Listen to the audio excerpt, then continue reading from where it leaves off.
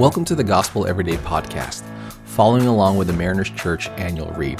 I'm your host, Van Ibeson, and we're continuing our journey in our annual read, Daily in His Presence by Andrew Murray. We continue the theme of the month, The Secret of Intercession, where we become more aware of the solemn duty, the great privilege, and the wonderful power of intercessory prayer. And today's focus is a royal priesthood. Our text for today is Jeremiah chapter 33, verse 3, and it reads, God says, "Call to me, and I will answer you, and tell you great and unsearchable things you do not know." You know, it's a universal response that when someone with authority, when they summon you, your emotional response is not positive. I can guarantee you. You're not thinking the best case scenario. You're actually thinking the worst case scenario. For example, when you get an email, let's say from an authoritative figure or an entity, let's say the government, you get an email from the IRS. Are you thinking, oh, this is good. They want to audit me. Only good things can come from this. No, that's not your typical response. And I bet if your response is like mine, the default response is nothing good can come from this. Or let's say when you were in class in grade school and the PA speaker went and announced your name to go to the principal's office, right? Speaker went on and it said, would Van Ibeson make your way to the principal's office? What's going through your mind? It's not positive thoughts, I guarantee you. In fact, you're thinking of all the things that you got away with and now you just got found out and now you're going to see the principal. Your mind, when summoned by an authoritative figure, in this case the principal, doesn't take you to positive places. In fact, it's not just you who recognizes this, it's your whole class. I mean, think about it. When the PA system goes on and calls your name to go to the principal's office, what is the universal response to the students in that classroom? They all say, ooh, because they even know that it's not positive. They're thinking, what have you done? What atrocious crime have you committed? So it's a universal truth that when a principal, government, boss, parent, anyone in authority, when they summon you into their office or into their space, it's probably not a good thing for you. So what's your response when God summons you into His throne of grace, into His presence? What emotions are you feeling? Positive or negative?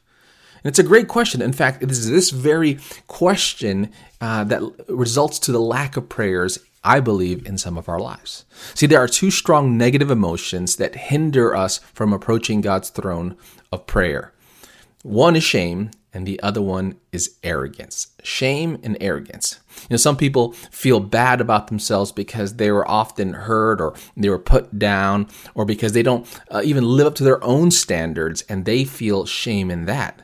They might agree with that God is loving, that He's great and He is gracious and He's a provider, but they can't imagine a God who would also love and accept them. Others feel kind of with this arrogance because they have been told all their lives that they are great, that they are awesome, and they have started to believe it, and they don't see any reason to talk to God at all. The answer to people on both camps is the same. The gospel is the good news. Tim Keller puts it this way. He says that we are simultaneously more wicked than we have ever imagined, but we are also more loved and accepted than we have ever dared hope. See, at the cross, the two twin counterfeits of shame and arrogance are altogether destroyed. Through the cross, we have been given humility and confidence. See, the cross reminds us of how sinful we are, which humbles us. But it's also the greatest moment of Christ's love for us on the cross as He placed Himself there in our place. Because Jesus died for us, we are more confident. The mark of the gospel is that you have both humility and confidence. Martin Luther, the great reformer, had this phrase which he said held up the church, a phrase by which the church would either rise or fall. If they understood it, they got the gospel, but if they lose it, they lose everything. And that phrase was a Latin phrase called simul justus et peccator. It's a Latin phrase. So simul is where we get the English word simultaneous. So simul means at the same time.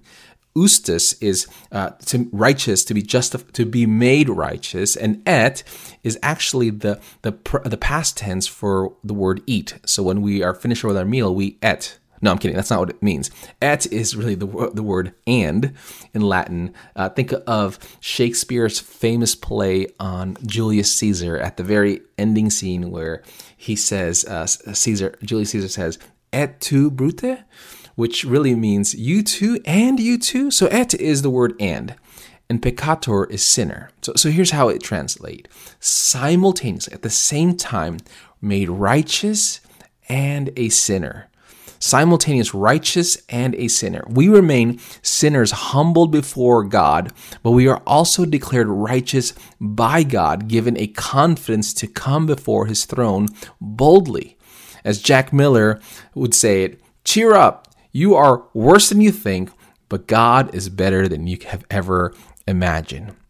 So with that truth in mind, it brings Hebrews 4:16 to a whole nother light.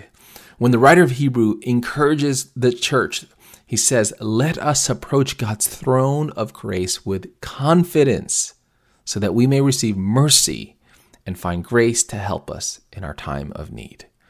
So, pray bold prayers because you're not just some run-of-the-mill person. You have been bought by the blood of Jesus and you have been adopted into the family of God. You are sons and daughters of God. And when you pray, you're not just summoned to the throne room of God as a stranger, but as an heir to the promise, as a co-heir with Christ. You approach God's throne not as an intruder or an invader, but as a child in whom the Spirit of God dwells. See, we come humbly, not with arrogance. We do not swagger into God's presence because it is by grace that you are there. Neither do we sneak and we creep before God because we have such a great high priest. We can step into the very throne room of God because we have been invited by him. We can enter in boldly with confidence. You see, because Jesus spilled his blood out for you, consequently, you can spill your heart before God. You can earnestly make your request be made known to him, and he promises to hear and respond to you, not because we pray in our name, but because we pray in the mighty name of Jesus. See, our prayers may feel awkward. Our prayers might seem at times feeble, but the power of prayers comes not from the one who prays, but from the one who hears it.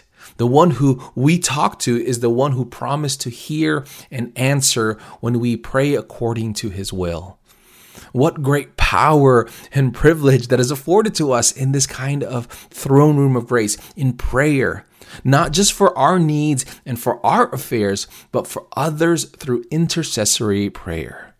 So who may that person be in your life right now that could use your prayers, knowing that you have this incredible access with God and that God hears you?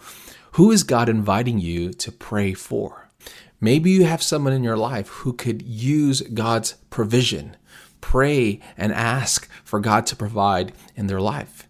Maybe you have someone in your life who is experiencing a great deal of fear. Pray that the fog of fear may be lifted from their life and may be reminded that God is with them.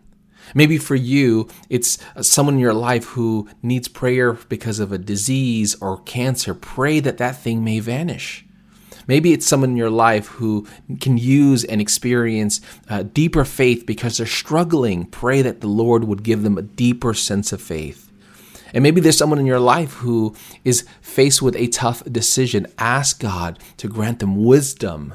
And maybe there's someone in your life that needs to be restored in their relationship. Or maybe someone in your life that needs the salvation of the Lord. Pray and ask God.